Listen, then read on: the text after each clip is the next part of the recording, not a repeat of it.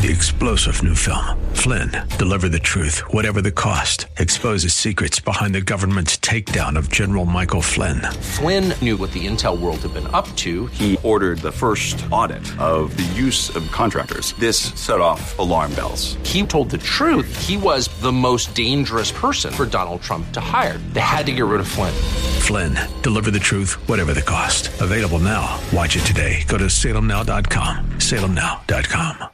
The views and opinions expressed by Rob Black and his guests are not necessarily those of KDOW or its management, owners, or advertisers and should not be construed as legal, tax, or investment advice. Always consult with the appropriate advisor before making any investment or financial planning decision. Rob Black, talking stocks, talking investing. CFP, Chad Burton, and myself have put together some good downloadables at newfocusfinancial.com. It's newfocusfinancial.com. One of my favorites is the top 25 quotes from Warren Buffett. Just my favorites.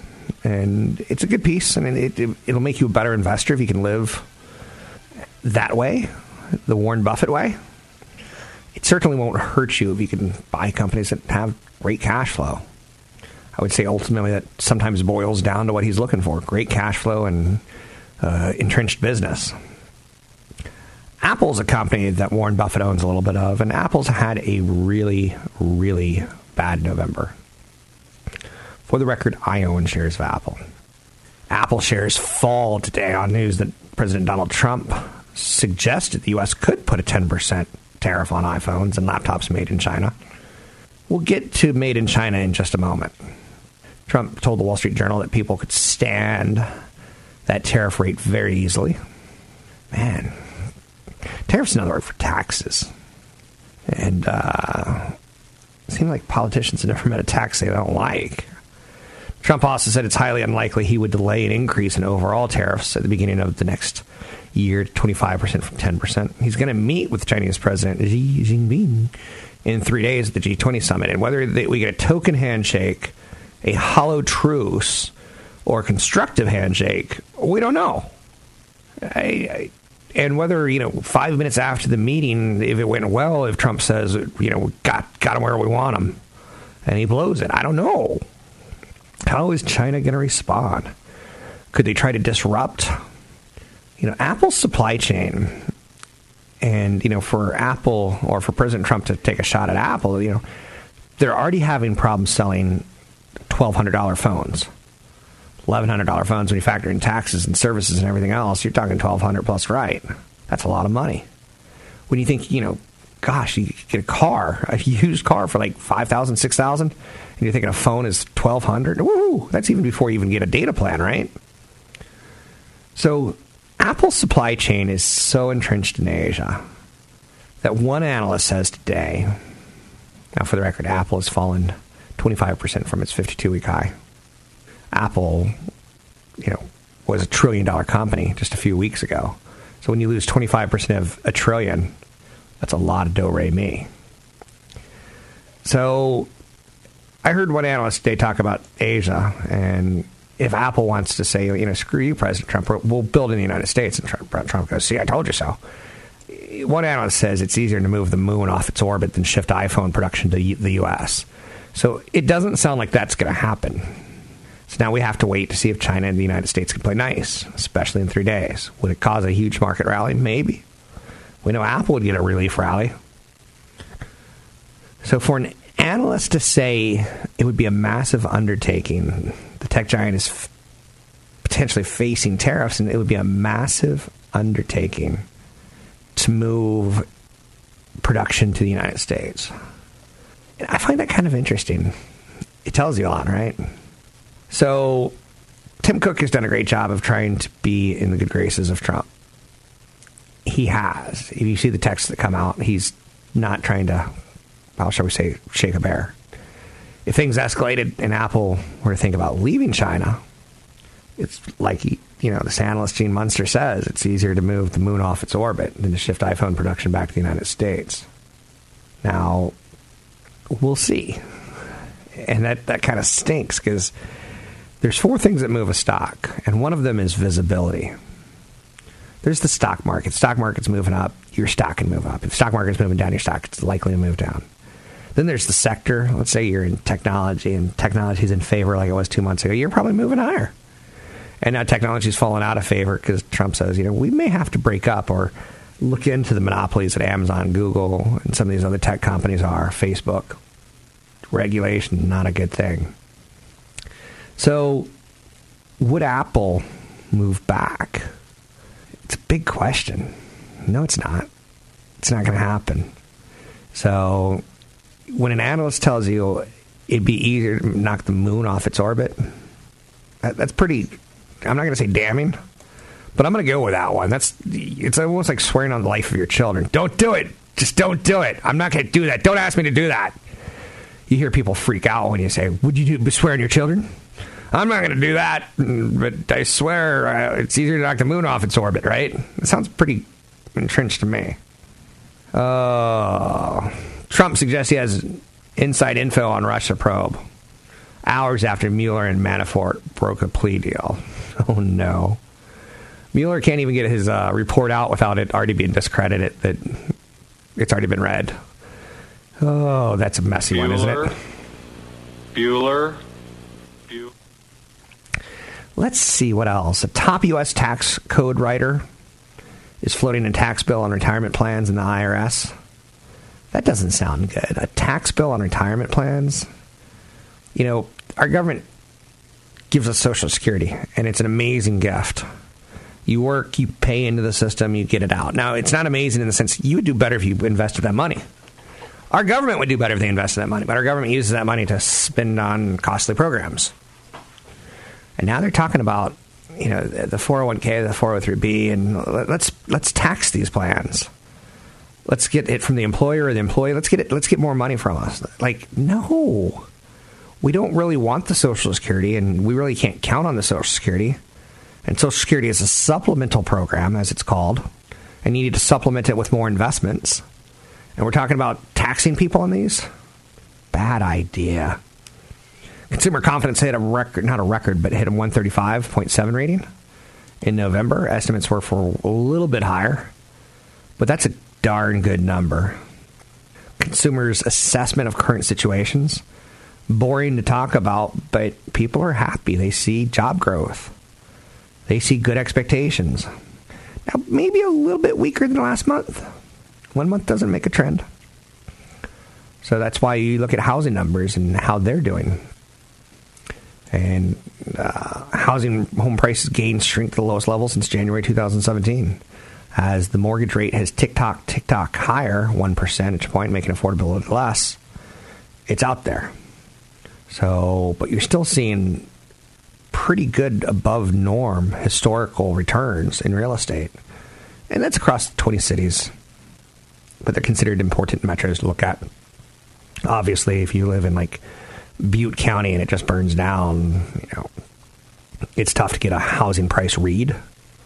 But I can tell you, rentals in Santa Rosa a year after, the spikes in rental rates are kind of sad. How much people are willing to not gouge others, but how much they're willing to milk. No, I'm not going to say that. Get what you can get. I always believed in that. Anyhow, Amazon had its biggest Cyber Monday ever. 180 million items over the last 5 days of trading. So Amazon's pretty stoked. It's good to be them. Jeff Bezos gives $1 billion to some homeless groups across the United States. Interesting. How would you spend your billions? I'm Rob Black, talking all things financial, money, investing, and more. Find me online at Rob Black Show. Twitter, Rob Black Show. Catch Rob Black and Rob Black and Your Money live on the Bay Area airwaves, weekday mornings from 7 to 9 on AM 1220 KDOW and streaming live on the KDOW radio app or KDOW.biz. And don't forget the weeknight replay at 7. I'm Rob Black, talking money, investing, and more. I grew up at a time where I was fascinated with video games. The Atari 2600 fed that fever imagination of mine. But then there was some confusion. Nintendo would come out and not as good, not as addictive. Then television, where they had some old baseball guy go, look at baseball on the Atari versus look at baseball on the Intellivision. And Intellivision had this cool controller, and I always wanted one, but my parents wanted to get one because we were stuck with the Atari 2600 kind of ecology. And then ColecoVision came on, and I had to have it. And I couldn't get it, so I had to go over to a friend's house and play ColecoVision, the Commodore 64. And I kind of grew up on Civilization and SimCity. I don't want to play SimCity. It's a play on that horrible song, I don't want to play SimCity, where musicians got together and said, we don't want to play in part of South Africa that, still supported apartheid. But I took that and I captured it, and I didn't want to play SimCity. I wanted to play SimCity, but sometimes I'd find myself waking up at 6 in the morning going to class. Sun City. SimCity. So you get the whole idea, right? So video games have been kind of my blood. And I saw, holy mackerel, did you see this? Red Dead Redemption. It got amazing reviews. It took 7 years to build the Wild West theme adventure. And people are raving about its, ridiculous realistic graphics and deep storytelling and compelling characters. You could be a good cowboy, you could be a bad cowboy, you could have adventures with bar winches, you could have adventures with other cowboys, Brokeback Mountain. Like, whoa, they're really putting a lot of storytelling and sequences into the game. It took 7 years, almost 3,000 people to make it. And it pulled in $1 billion in sales for Take-Two.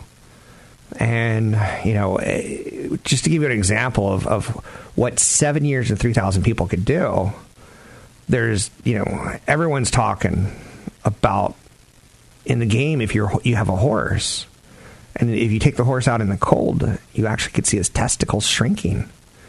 It gets cold and the gonads shrink. And you're like, that's a lot of detail. And no, Sarah Jessica Parker, you can't come into studio right now. So it serves little narrative benefit, but it shows you what extensive resources can do. And yet there was a game called Life is Strange, which kind of followed the lives of these peculiar teenage kids, Max and Chloe. And people who play that cry. The storytelling, the voice, the acting, the pace, the mystery. Thematically, it's kind of like a Venn diagram of Broken Sword, Stranger Things, and Eternal Sunshine of the Spotless Mind. There's a lot going on in the video game. It's got a lot of teenage drama, and who doesn't love teenage drama? Right? That's why we go to these movies that are ridiculous, like Hunger Games. We love teenage drama. Or we get Bella the vampire from the Twilight series. What a high school girl falls in love with a vampire. It becomes an international sensation. 2, 3. I love vampires. 4, The Count was my favorite. 5.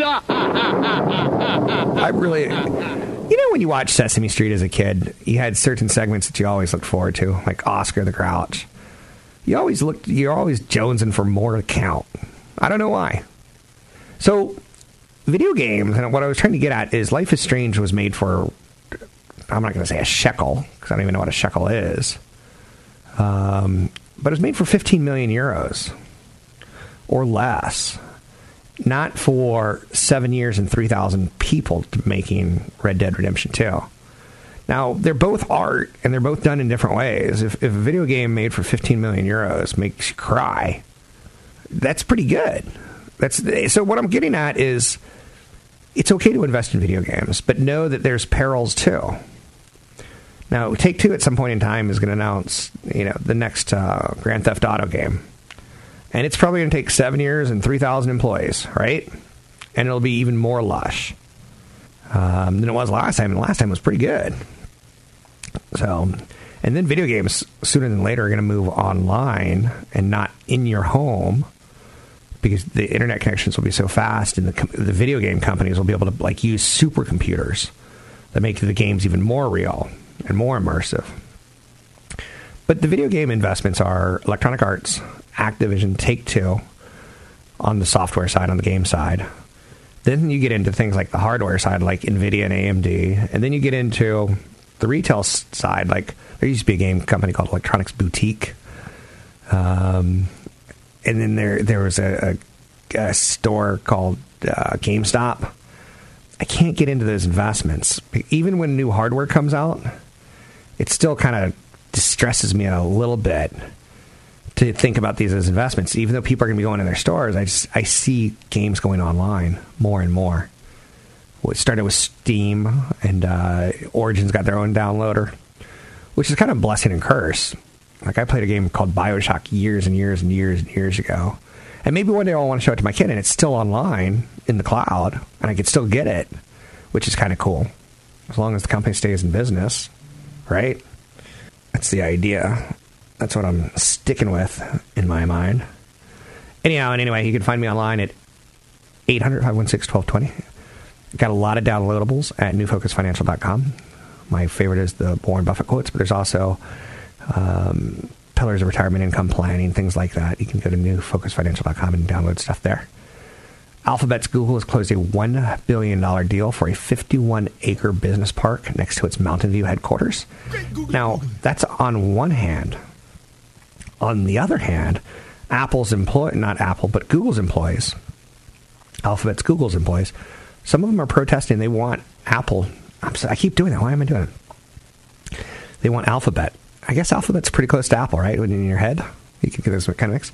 But Google's spending $1 billion to get 51 more acres next to their Mountain View headquarters so they can continue to expand their little park. Their little park. It's a huge, huge employer of people. A huge office space. But their employees are saying, like, hey, Google, don't go back into China. We don't need that. A little more Avicii taking us to break. Now we get to hear the door slams. Oh, Imagine Dragons, Dan. It's got that same kind of beat, though, right? Anyhow, I'm Rob Black. Imagine Dragons, tough band to label. Are they rock? Are they pop? Are they alternative? Are they indie? Find me online at Rob Black Show, Twitter Rob Black Show, YouTube Rob Black Show. Want the podcast with music? Find the link to the other version of the podcast by going to Rob Black's Twitter. His handle is at Rob Black Show. Listen to Rob Black and Your Money weekday mornings, 7 to 9 on AM 1220 KDOW. I'm Rob Black, talking all things financial. Every morning I start my day by reading Patrick O'Hare's Briefing.com article called Page One. It's kind of a cheat sheet on what might be leading the markets, what's happening around the world, big corporate news, big economic data to pay attention to. How are you, Mr. O'Hare? Hey, good morning, Rob. I'm doing well, thank you. Now, we're coming off Thanksgiving. We're moving into Christmas, so we're marching towards the end of the year, and it's a big one. We got tax implications at the end of the year. We've got, will the market be up or down? In this case, we got the G20 summit coming up towards the end of the year. Lots going on. What are you focusing in on as we wind down the year? Yeah, and then there's also the issue of, trying to get the government funded, too, to avoid a shutdown as well. So, you're right. There is a lot.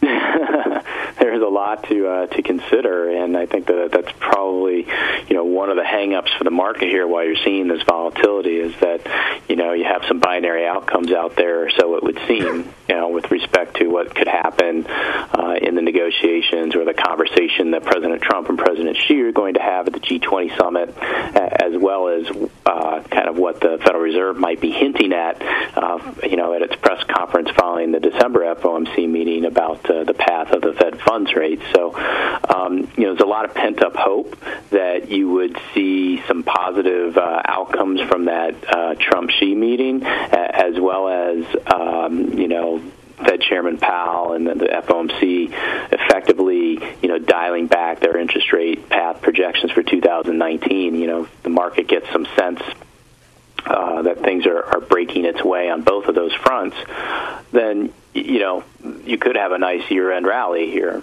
But at this juncture, it's really a day-by-day situation, and this market is beholden to the latest headlines, and there's been no real clear-cut vision, in those headlines, and so you see this intraday volatility as well as the day-to-day volatility. I'm not sure who I stole this from, but I stole it from someone. The bond market's smart, and when you see bonds react positive or negatively to economic data. It's in real time, whereas the stock market is stupid, but the stock market is psychic. It looks 6 months into the future. So if the market drops 20% now, probably in about 6 months we're going to hear about job cuts or something kind of tied towards why was there a big drop. Do you ascribe to that? Do you believe that? Is there any truth in it? Am I just loco in the cocoa? Stock market is a predictor, bond market smart. Well, it's the collective judgment of the masses, really, and the stock market is a forward-looking entity. It's trying to discount, what earnings growth is going to look like, 3 to 6 months down the road. And, with respect to the Treasury market, it just seems to kind of have more of a cooler head in a way. They might ultimately be saying the same thing. It's just that you don't see the hot-headed reactions in the Treasury market as much as you do in the stock market, where you have this democratization of the masses, trading equities, at the click of a button, which is a lot easier to do. I think for the general public than it is to try and trade individual bonds and even government securities. But that's a whole different issue. But I do subscribe to the understanding that the stock market is forward looking, and it's why you do have to take a conscientious look at how it's been acting lately, and the performance of the leadership sectors and stocks that have just been looking quite ugly really since the start of October. What is it ultimately saying about the path down the road? And the message in the market right now is that it's certainly concerned about what the pace of earnings growth is going to look like 6 months from now. And you're seeing that reflected in this multiple compression, which has occurred against a backdrop of one of the best earnings reporting periods, since 2010, where you've got S&P 500 earnings growth up over 25%, accompanied with revenue growth up 9%, which is the best, I think the second best since 2011. So why isn't the market reacting any better to that? Well, because it's fearful about this growth slowdown driven most likely by higher interest rates and potentially by increased tariffs that are ultimately going to cut into the pace of earnings growth into 2019 should those come to fruition. And that's what's on the market's mind, and that's why you're seeing the underperformance of these highly valued growth stocks as well as many of the cyclical sectors. Mr. O'Hare, I have another question. For 20-plus years, I've used the phrase, I like to see stock market rallies built around financial stocks. And my theory is that lending money and banking and transacting money is the blood of our economy. So if the banks aren't doing well, the stock market can't do well. It doesn't seem to be true anymore. It seems like that was a truth for me 20 years ago, 15 years ago, 10 years ago. But we're not getting the financial leadership that we want, that I want to see. What went wrong with my theory that financials have to lead us higher? Yeah, well, I think that has been one of the great conundrums this year, right? Because you've seen really just an ideal economic backdrop for increased capital markets activity driven by the banks, where you've got a great labor market, low unemployment, income growth that could be better, but is at least rising somewhat, and companies flush with cash, and you should see increased loan demand, and you should see increased lending activity, and you should see a better performance from the banking stocks. But one of the, I guess, headline offsets, or maybe not even a headline really, is what you've seen in that yield curve, and it's in the flattening dynamic there, which is creating this cause for pause as it relates for a lot of financial stocks, and certainly as it relates to what we just talked about a moment ago about the forward-looking capacity of both the stock and the Treasury markets. Is that flattening yield curve suggesting that you're going to maybe not see an actual recession, but a slower period of economic growth, or is it a head fake right now? Well, the future will tell us, but when you've got that happening at a time when you should be seeing both the stock market certainly doing well in the face of tremendous earnings growth, it creates some questions that and it creates a lack of confidence really in buying into those names right now. So, the financials, I agree with you, Rob. I mean, you would like to see them in a leadership position, and I think they've been subjugated in that role for many years now with the strong outperformance of the technology stocks and certainly those FANG stocks, which have captured everybody's interest and obviously are the ones that are getting hit quite hard right now and having a disproportionate impact on the broader market. Good stuff. Mr. Hare, we've got about 2 minutes or less. I can hear you talk for years and years and years. You are my favorite guest. You have been for 15 plus years. Anything that you're working on that you want to bring to our attention? Again, we only got about 2 minutes. Sure. Well, first of all, thank you for that, Rob. I really appreciate it, and I've enjoyed talking to you for all those years as well. So I look forward to doing it again as we roll into 2019. So, one of the things I am interested in, though, is that you've this issue of multiple compression is that as we look at 2019, you see a slower pace of earnings growth, right? Projections right now, according to FactSet, of around mid-single-digit growth in the first half of 2019. But what's interesting about that is that does not include any downward revision to the earnings outlook for the energy sector, which is quite surprising when you take into account that you've seen just a huge collapse in oil prices in recent months. And so I think that could potentially lend itself to further downward revision to that earnings growth outlook, which is exactly one of those reasons what we talked about earlier, why this market is somewhat fearful about the pace of earnings growth and is not paying up for the strong earnings growth it's seen right now in the third quarter. Are you a little bit worried, and we still have about a minute because you were tight on that one, are you a little bit worried about the corporate debt stories that we're hearing, that a lot of S&P 500 companies couldn't afford to service their debt over the next 3 years if they had to, that we're starting to see companies buy back their debt instead of increasing their dividends or doing share buybacks? Is that a story, or is that just something we're making? Is that something that we're making something out of nothing? Yeah, well, I think it is something that investors need to pay attention to, certainly with individual stock holdings and looking at the companies that they own, because in a rising interest rate environment, that does become cost prohibitive to pay back that debt, and it can be a problematic factor. Something that certainly needs to be on the radar because we usually see interest rates and credit issues act as a spark for more concerning economic issues down the road. Thanks very much. It's Mr. Patrick O'Hare with Briefing.com. He's a gentleman. He's also incredibly wise, and he's the only financial guest that I go to every week. He's recurring for a reason. What Briefing.com does is, I think, spectacular work on domestic and international markets. To me, it's non-biased. But, of course, there's going to be some bias in it. You work in the financial industry, you tend to say, hey, this is a good, interesting financial story. You can check them out at Briefing.com. It's Briefing.com. I've named my new puppy.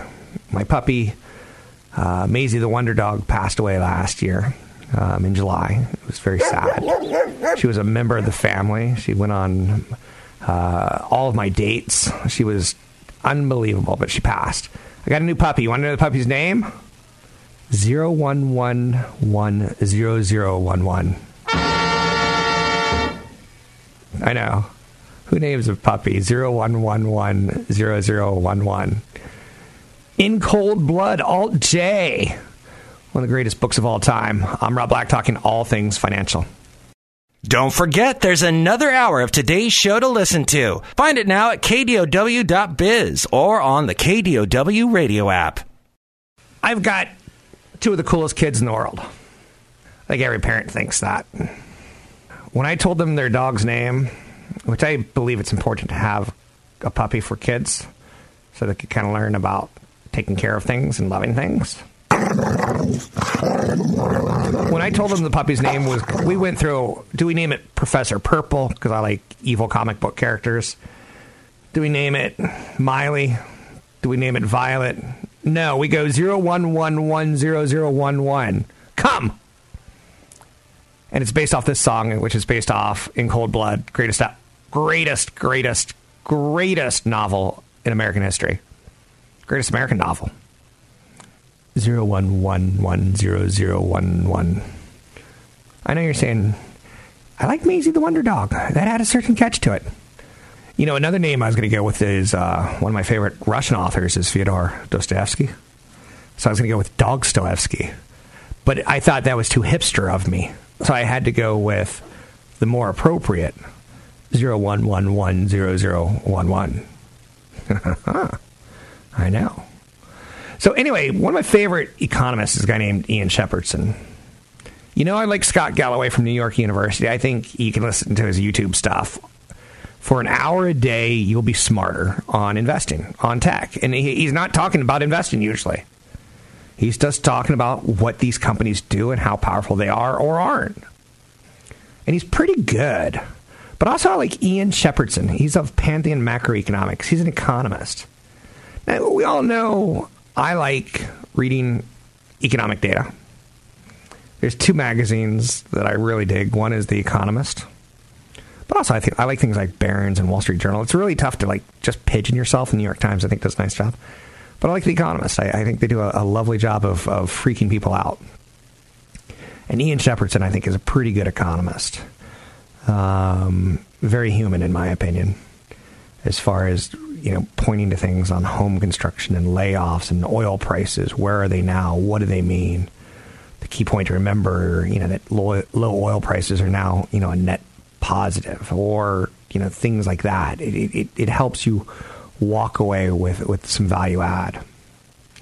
So, I read The Economist. Also, my only non-financial magazine that I read is Jugs Magazine, because I really like studying Byzantine pottery and 4th century pots and pans,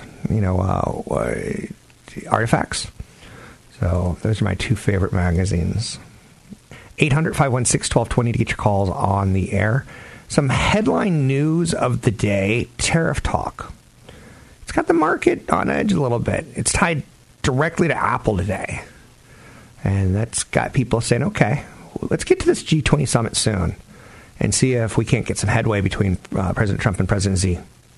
Because you're talking $200 billion of Chinese goods and, a 10%, 25% tariff makes it $267 billion. That's a lot of dough. That's a lot of money. And, again, it shows you, when you hear things like cigarettes are going to cause $1.2 trillion of healthcare costs and productivity costs in the next 10 years, you're like, whoa, trillion. And then you see billion, $257 billion. You're like, these are big numbers. So President Trump is reiterating tariff increases on Chinese goods. What is his presidency going to be? What is his legacy? I don't know if he has to start thinking about it now, but having lost control of Congress puts him in a situation where will he be combative, or will he try to find some common ground? A mess. It's a mess. And we really don't. I don't know. Do you? If you do, let me know. Because so far, when a lot of things you say, they don't come to fruition. Elsewhere out there, the big GM job cuts are all about electric cars. And I had this conversation yesterday with some people about General Motors. Wall Street digs job cuts. It's sad. It's pathetic. It is what it is. Some factory closures. Woohoo! Wall Street says. And then you and I go, and they're shutting down the factory towns. And we could hear Billy Joel going, we're living here at Allentown, blah, blah, blah, depressing. But GM cutting thousands of jobs. They are shutting down factory towns. Sometimes, your best job was at that factory. So GM's doubling down on zero crashes, zero emissions, and zero congestion. Traffic's changing a little bit. I mean, good golly. I could just tell you driving down the Embarcadero every day, for the last 20 years. I don't want to sound old, but it's changed. Zero congestion, zero emissions, zero crashes. That's what GM wants to move towards. So they're getting away from some of their cars. They're getting away from some of their cars that cost money and that they're losing money on. And they're trying to get more scale and capital into areas where you're going to get some cost reductions and you're going to get some demand. So I like Mary Barra. I think she's doing a pretty good job of keeping GM relevant. I'm not saying I own GM because I don't. in the world of GM versus Tesla, Tesla is kind of, blazing a trail, for better, for worse. I can make a case for GM at these prices and these valuations. It's a $37 stock. You could easily see it going to $45. Now, is that sexy enough for you? Is Mary Barra doing a good enough job for you? Because she's doing a good enough job for me. But I don't own any shares. And maybe it comes down to it's not sexy enough for me, right? Too sexy for my shirt. Too sexy for my shirt. I'm Rob Black, talking all things financial, money, investing, and more. There's some really good downloads at newfocusfinancial.com, newfocusfinancial.com. I've been putting those together, and I'm putting together some new ones for 2019. Check it out at newfocusfinancial.com. Download some PDFs and get a little bit smarter about investing. 3-star General Michael J. Flynn, head of the Pentagon Intelligence Agency, knew all the government's dirty secrets. He was one of the most respected generals in the military. Flynn knew what the intel world had been up to. He understood its funding. He ordered the first audit of the use of contractors. This set off alarm bells.